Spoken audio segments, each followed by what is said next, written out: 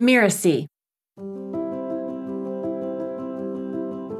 And so for the newer coaches going into that, it's a very delicate balance because if you have not quite built enough credibility and trust yet around the group that you're working with, it may be challenging for you to specifically talk to an owner and say, by the way, this person needs to no longer be here, not part of these meetings, or is the wrong person for that role.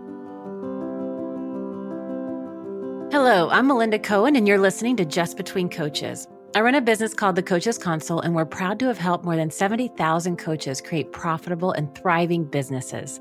In this podcast, we're answering burning questions that newer coaches would love to ask a more experienced coach. Great CEOs or managers strive to do right by their employees. They strive to treat them well, motivate them to succeed, and provide the support and coaching that each person needs. And this is often easier said than done. And sometimes they need to hire a coach to help them accomplish change. Now, as far as change goes, it can be an extremely rewarding experience. However, sometimes the coaching relationship can become frustrating to you and or the client. So what could cause your frustration? Maybe think about the Eeyore on the team who is chronically pessimistic, or the team member who just refuses to follow through with everything but has a smile on their face. So what do you do? How do you overcome tough coaching challenges with clients? To discuss these issues, I've invited Shawn Johal to the conversation today.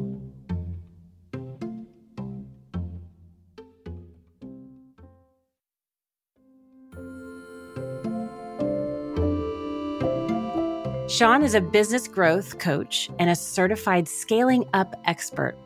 He's the founder of Elevation, a business coaching and consulting firm that helps entrepreneurs and their teams to speed up their growth, but also helping them find personal balance and happiness. He's written The Happy Leader, a book on leadership, karma, and the power of change. Welcome, Shawn. Thank you for having me, Melinda. Very excited to be here. I am so thrilled to have you on the show today. Before we get into the topic, would you mind just sharing a little bit of your background? So I'm a coach, but I'm also an entrepreneur. I've had an LED lighting business for approximately 12 years. That's still going strong. And what's a little bit unique for me is that I was on the other side of the table. So we had actually brought in a business growth coach on our end, a scaling up coach, to help us when we had hit a wall. So it's really interesting because I got to see it from the entrepreneur side. And about 4 years ago, I shifted over to the bright side, to the real sunshiny side here with the coaches. And now I'm helping a lot of different companies grow profitably. And so what are the struggles that coaches have in working with business leaders? It could be a CEO or a owner of a business, an entrepreneur, any sort of leadership role. Like, what are some of those struggles that coaches have working with those types of clients? So the number one biggest issue that I have definitely faced is the mentality and the mindset of the entrepreneur, the owner, the founder, the person really at the top of the food chain, if you want to call it that way. The issue that you have is that scaling up is a very inclusive methodology. It's incredibly collaborative, and you want the people around the table giving feedback, providing strategic insight, really being part of the conversation. The thing is, some business owners are not actually open to that. They think they are, and they think they want their team to be very involved, but often they'll just come lay down the hammer and make final decisions when the team had kind of decided to go in a different direction. So it's actually quite a big challenge when the owner is not truly open-minded or willing to have the rest of the group participate strategically. I would say that is the number one problem. A lot of times that problem comes from the fact that it's not the right people around the table. So we will help the owner understand and see that, but let's not forget that they've put those people in those seats, right? So It's not always an easy conversation to have. Right. And so how do you work, if that's your client, for those in our audience that are listening and they're working with leaders, how do you work with somebody when you as the coach see that discrepancy?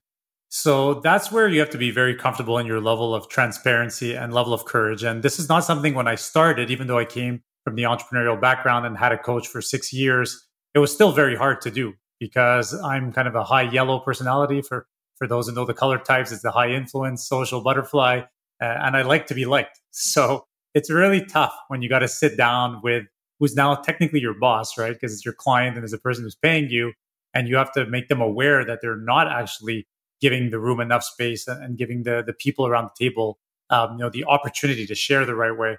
So it does need to start with a very transparent conversation. I usually start a little bit softer, really trying to explain, especially after a meeting. It's a lot easier to give examples of situations where the leader did not give others opportunity to speak, or they took over a certain decision when the team didn't agree. And by bringing up specific examples, I find is a lot better than doing some type of finger pointing or just telling the person, you did this the wrong way. I'm really putting them into context with it. So I think that to me has been probably the most efficient way of going about it. Now, a lot of these leaders are very stubborn and they're very strong willed and they don't respond well to it. But what I have noticed is that the good ones will, even though they may be taken aback or a little frustrated at first, usually a few days later, they'll be able to take a step back and realize, the feedback that was given was actually quite true and quite on the mark. You mentioned when you were newer at this, it was harder because a lot of the folks listening in are newer in their journeys. They may just be a couple years into it, but it's still pretty early in their coaching. And did you ever, fear that you would piss them off so much that they would stop working with you? Because that's a fear that I hear is like, I don't want to rock the boat because I need this client. I want to keep this client. I need this revenue. And so that's the driver. So as a newer coach, did you ever have that experience? So it's such an amazing point, Melinda, and it's so true. And my mentality has changed tremendously with that, having the good fortune of doing this for 4 years and now having a completely filled pipeline and having other clients kind of waiting to start. And now I can allow myself to be very different than what I was back then. I absolutely had the fear to address it and go forward and have those types of discussions. And a lot of times I avoided them, to be honest with you. And it was a problem because I would dread going to those specific client meetings. So on one side, you're saying to yourself, oh, I need to keep this client. It's an important client. They're paying me. But on the flip side, you're literally looking at your calendar and you're saying, oh gosh, on Tuesday, I have to deal with this leader who I know is going to be shutting down the room, who I know is not going to be, generous and open-minded and open-spirited. So a lot of times at first, I think a tendency coaches will have is to avoid it. I think that's the natural tendency. It's not good, but it's normal. I think it's totally normal to do that.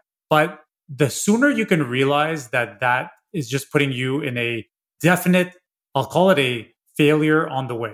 Because what will happen is the more you allow that to happen in the meetings, the less empowered the rest of the team is going to feel and the less you will actually succeed with the client. And what will happen is you'll be in what I call the doom loop, where now you haven't addressed it. Now there's no collaboration in the group. None of the ideas are getting spread. Now the leader's making all the decisions. And then you're just going in that reverse loop where nothing's getting accomplished because it always comes back to the owner just deciding everything in the end. I've really chosen, to be honest with you, to eventually walk away from a few of these clients when it was a little too intense. So when I really felt that the owner was absolutely not going to change and I realized that the values fit was just not there, I've made the decision to walk away. But it's a very tough decision to make for a new coach. And I understand that, especially financially, if you're dependent on a few key clients. So you got to try to balance on how far you're willing to take the conversation and how much you're willing to suffer through it. Yeah. And I've learned over the years that the tough love, right? Those tough conversations. And when I have a difficult coaching client, I remind them, I'm like, why did you hire me? What's not happening that you want to happen? And just going through a few simple coaching questions to help them get back to, is that still true? Why they hired me? Maybe they've decided, no, we don't need to have a different approach. This is just what it's going to be. Well, then I don't need to be here. But just checking in with them and going back to, why did you hire me? Because my role is to ask these difficult questions. My role here is to have these tough conversations so that you can grow into a new and different place. And that's exactly what I'm doing. So why are you resistant? And then finding out what's really going on and trying to open up that conversation. And one of my favorite things that I always love to ask myself and I ask my clients in that kind of a moment is, are you more committed to being right and in control? Or are you more committed to change and the success and the vision that you have? Which one of those are you more committed to right now? And I let them make that choice. I really love that perspective, Melinda. I think it's a tremendous way of going about it and looking at it.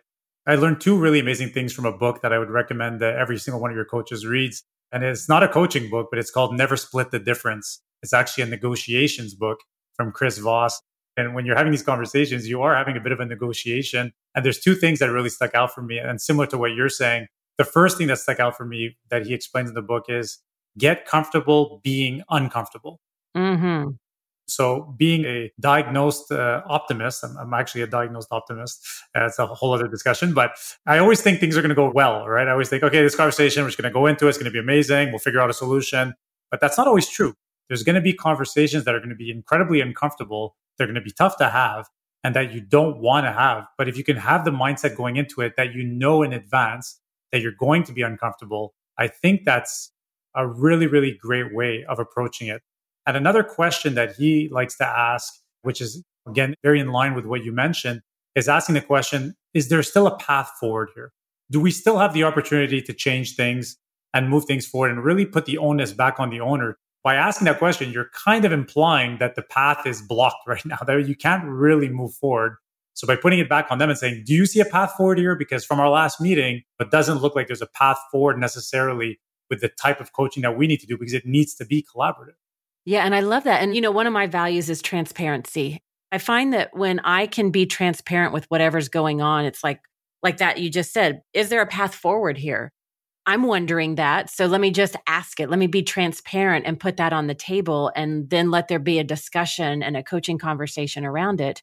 That begins to kind of untangle the rigidness or the unwillingness that might be creeping up because of who knows what reason, but it begins to untangle that and allow new opportunities to show up. But I find that transparency is often a great approach for coaches, especially early on when you were describing, that fear of that losing the client and avoiding those necessary conversations. In those early days, I would say, I'm really nervous here that if I ask the questions I know I need to ask, you're going to become pissed off or however I might word it, depending on who's sitting in front of me. And I would voice that to the client and they would appreciate the transparency. I never had anybody who didn't appreciate it. And I never had a moment where that transparency didn't just kind of melt the tension away so that conversations could be had and ways could be found forward. What's been your experience with transparency, or is there another approach that you take within those situations? I love the way you bring it up. I think the transparency is absolutely key and absolutely important. There's one thing I would definitely make a new coach ask themselves, which is it's just a challenging question. Are you willing to lose the client? Like, are you willing to walk away from this client? Because that's going to let you determine how far you're truly willing to take the conversation, in my opinion. So when I've seen the client cases that are really extreme, so these leaders that are just really not willing to listen, really not willing to be collaborative, it's always the same reason. It's always the fact that the owner, leader, CEO isn't willing to kind of have the team participate strategically. And every single one of those cases that's happened for me, there's been about maybe 5 of them over the last 4 years. They were all what I would deem failed coaching mandates at the end of the day. They all lasted too long as well because I was not willing to walk away because I want to be liked. And this is like a problem of mine. And so I wasn't willing to take my transparency as far as I should have at first. And that's where that caused the problem. And the reason it's happened a lot more when my early days were happening is because now I'm much pickier about the clients that I choose. So I'm able to see a lot quicker and easier if the client is going to be problematic and isn't the values fit. So I'm kind of doing a top grading, if you will, an assessment on my clients now to say, is this client really going to be open-minded and take on this process seriously and in the right way?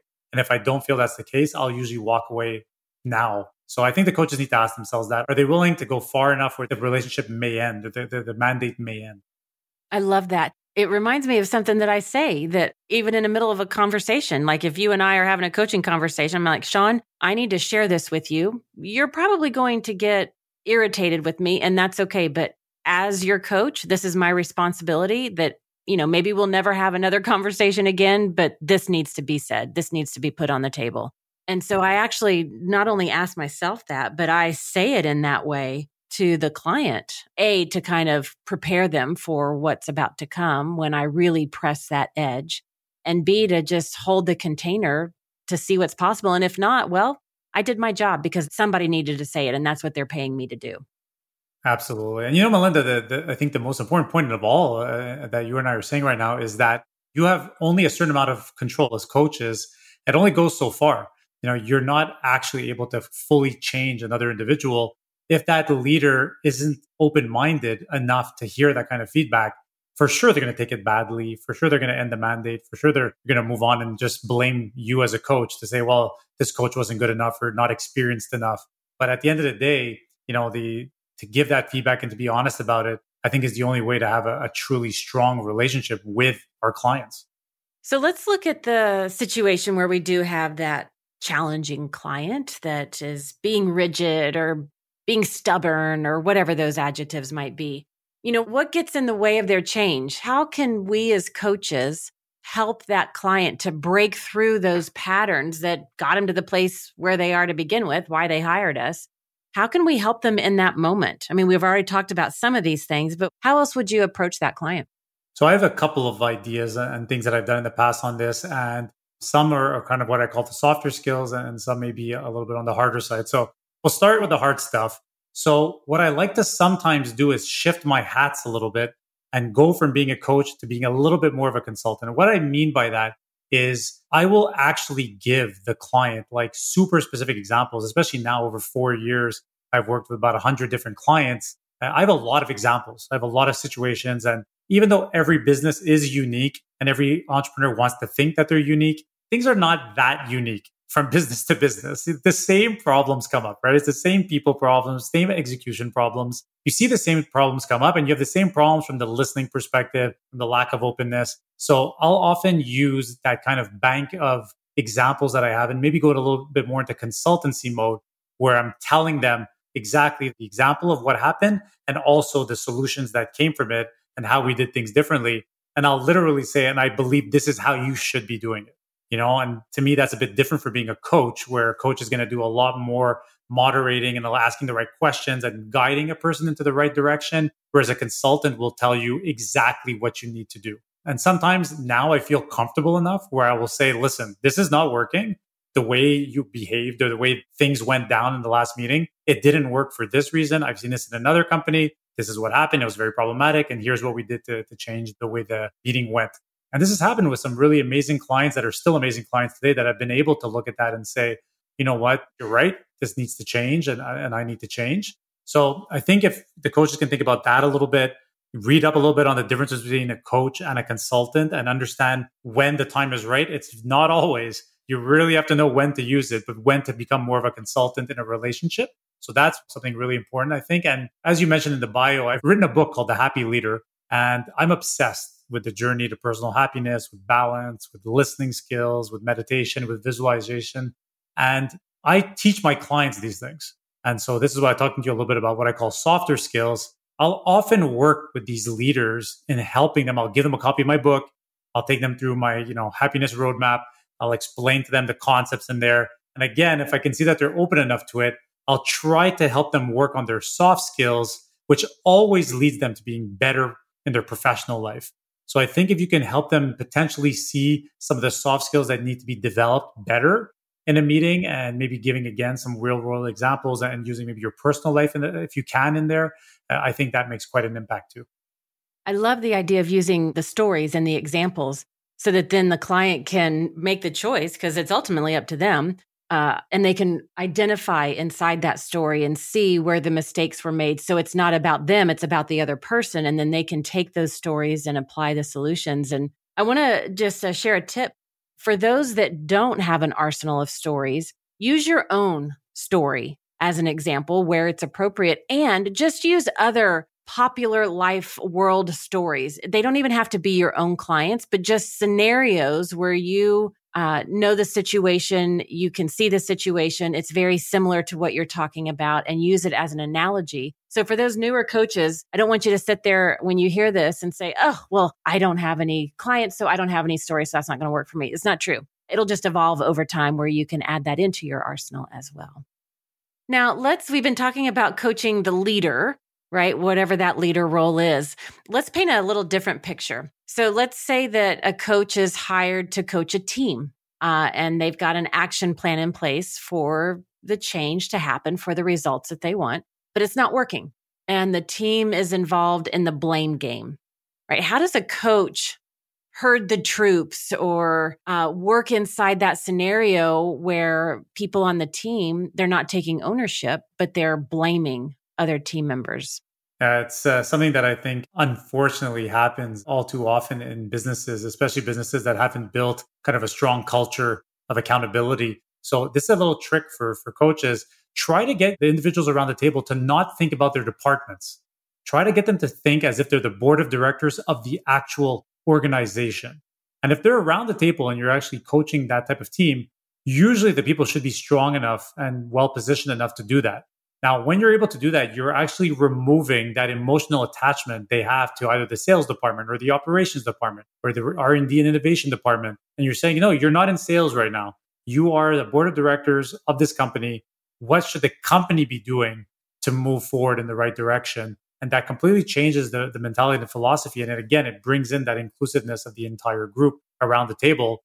When we're then assigning accountability, after we've made those decisions, after we've decided what are the key priorities that the company needs to work on, then we'll eventually assign someone's face, if you will call it that way, to the actual priority.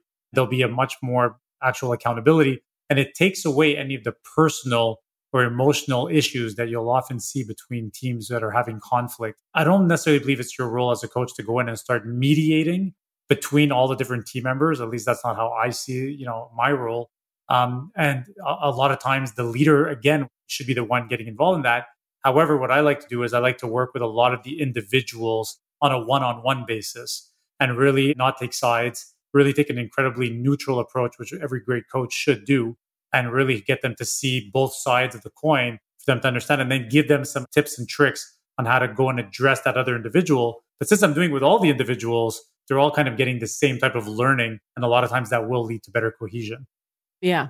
Now, you mentioned earlier that when there's mediation, that's when the leader of the business or organization or team would ideally step in. And, in another episode, my guest talked about how to fire a client. But when we're working with teams and you've got a team that all in all is pretty good, but one or more team members needs to no longer be on the team, how does the coach handle that situation? So I'm definitely going to take this question in two different ways, because there's the early coach in me and then there's the more experienced coach in me. Mm-hmm. And so for the newer coaches going into that, it's a very delicate balance, because if you have not quite built enough credibility and trust yet around the group that you're working with, it may be challenging for you to specifically talk to an owner and say, by the way, this person needs to no longer be here, not part of these meetings, or is the wrong person for that role.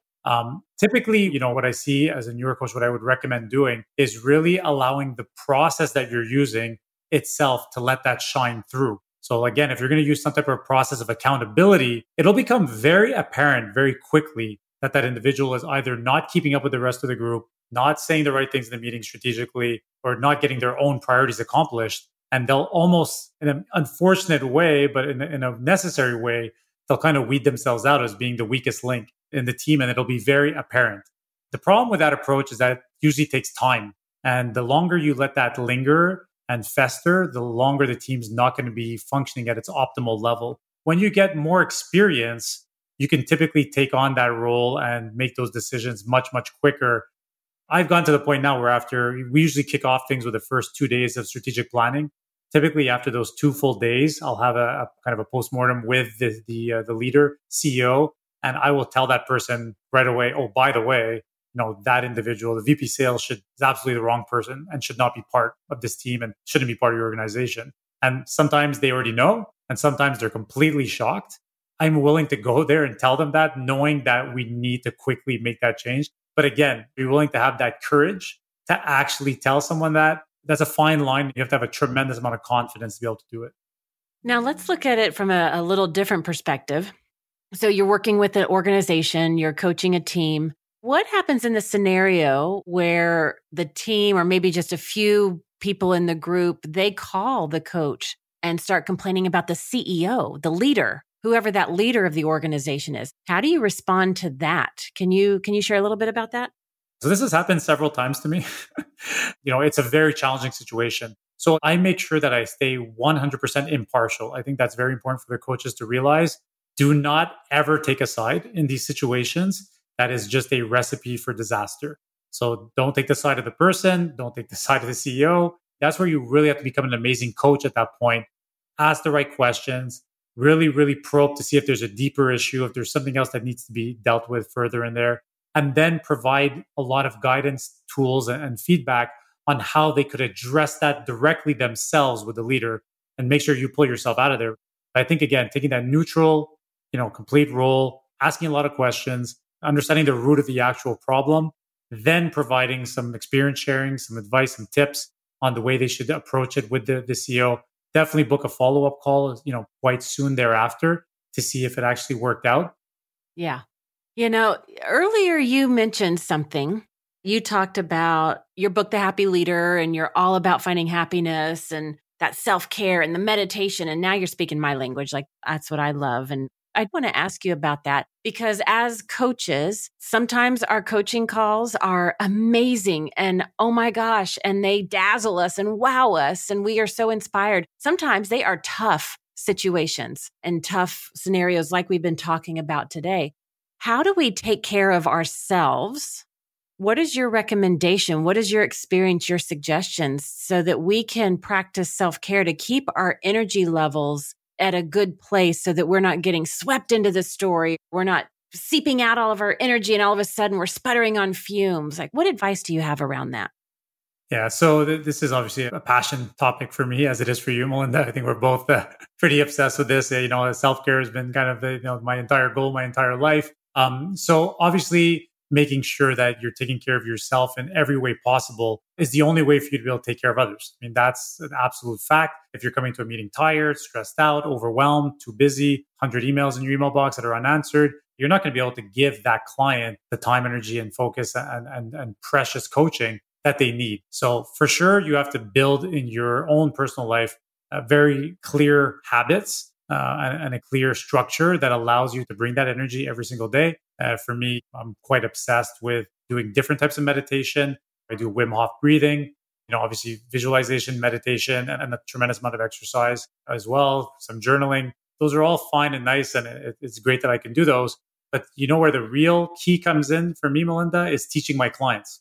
So I don't care if I'm dealing with the CEO of a $200 million company or if I'm dealing with a little, $2 million business. When I work with my clients, whether individually or in groups, I actually teach them how to do these things. I teach them how to do deep breathing exercise. I teach them how to meditate. I teach them how to visualize. And I've incorporated that into my business growth offering. And it's been a game changer.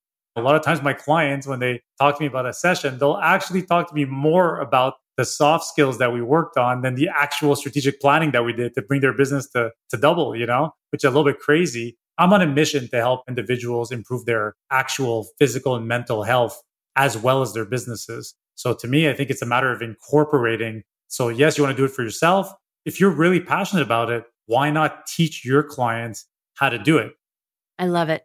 We could talk for 6 hours about this topic and probably longer. But right now, I want to just summarize a few things that we've covered in this incredible conversation.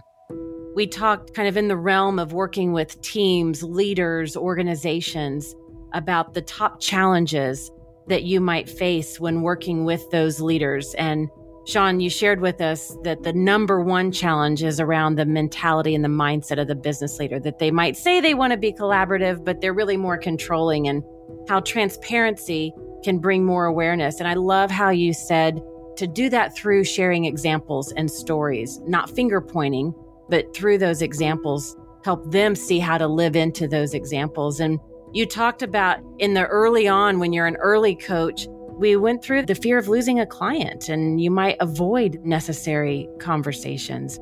But then later, how you were willing to walk away from a client because you needed to say what needed to be said. And we talked about, you called it the doom loop, that if you're not willing to have those conversations, you just kind of get in that loop and it really goes nowhere fast. We talked about that question, are you more committed to being right or being in control versus the outcomes that we want to create as a tool to use with business leaders or team members? And you shared 2 great points with us, getting comfortable with being uncomfortable. And is there still a path forward here? It's a great coaching question. We talked about how transparency is a key to diffuse those stuck spots. And we talked about the softer skills and we got into the harder skills and We even talked about how do you diffuse a situation when team members or other people in the group are blaming others? How can you elevate them to a different perspective, kind of getting them away from thinking of their role in their department into that board of directors so that they remove that emotional attachment? We talked about how to fire a team member. If you know that needs to happen, how do you handle that? You gave some great tips if the leader is the issue, and how do you handle that if the team members are coming to you? And as a coach, what you can do with that. And then, of course, my favorite topic about self-care so that we can be the best for those that we served. Shawn, do you have any parting words for our listeners? Parting words, lead with courage. And once you start having that confidence as a coach, I think you'll probably see a big difference in the way you can talk to your clients. I think when we start out and we're newer, we're a little careful and we're a little, walking on eggshells. But once you come in with that confidence and you can really be a true partner and not just a coach to your clients, I think it'll make a big difference. Beautiful. Well, thank you for listening to this episode of Just Between Coaches. And also a big thank you to Shawn for this wonderful conversation. You can find out more about him at elevationleaders.com. That's elevationleaders.com. Shawn, thank you so much for coming to the show. Melinda, thank you. It really was amazing. You're fantastic as always. Such a great public speaker and such a great interviewer. So it was a real pleasure. Thank you so very much. I'm Melinda Cohen, and you've been listening to Just Between Coaches. Just Between Coaches is part of the Mirasee FM podcast network, which also includes such shows as Making It and Once Upon a Business. Cynthia Lamb produced this episode. I wrote this episode with Mishi Lance. She assembled the episode. Danny Eny is our executive producer, and post-production was by Post Office Sound. If you want to listen to upcoming great episodes on Just Between Coaches, please follow us on Spotify, Apple Podcasts, or wherever you're listening right now. And if you like the show, please leave us a starred review. It's the best way to help us get these ideas to more people.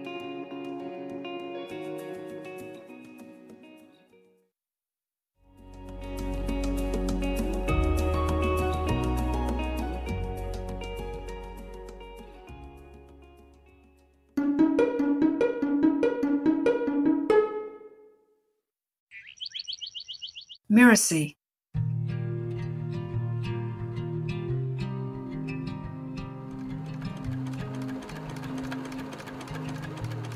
And so the tailor, having gathered together the beautiful scraps, began to sew. He stitched and he sewed, and he sewed and he stitched, and by the morning time, he had made himself a beautiful coat. Now, when he wore his coat into the market, everyone admired it so much that the tailor decided to wear the new coat everywhere. And that's what he did. He wore it and wore it and wore it until it was all worn out. Or was it?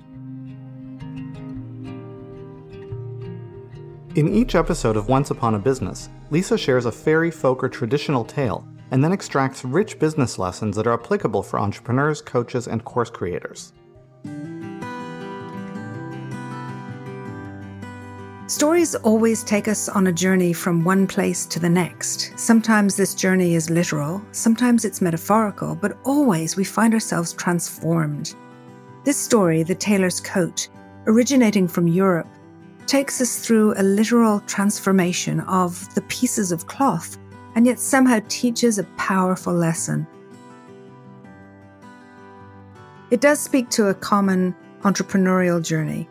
Many of us start out working for someone else and give them everything we've got. Perhaps the tailor finally deciding to make something for himself is similar to the entrepreneurial desire to begin to create a business for ourselves. We take the scraps, the skills that we've developed, the experience that we've gained, and we launch our own business. I think it's an incredibly important skill for an entrepreneur, for anybody running a business, to be able to know that creating something out of nothing is always possible. And it's often the way forward because it's out of the scraps of what's been done before. It's out of almost the missing pieces that are not quite there that we can actually bring our creativity and bring our determination and bring our vision to create something really wonderful, really brand new and really beautiful. And then we can walk around the town with it. We can be proud. We can step out and we can wear it until it's almost worn out, but not quite.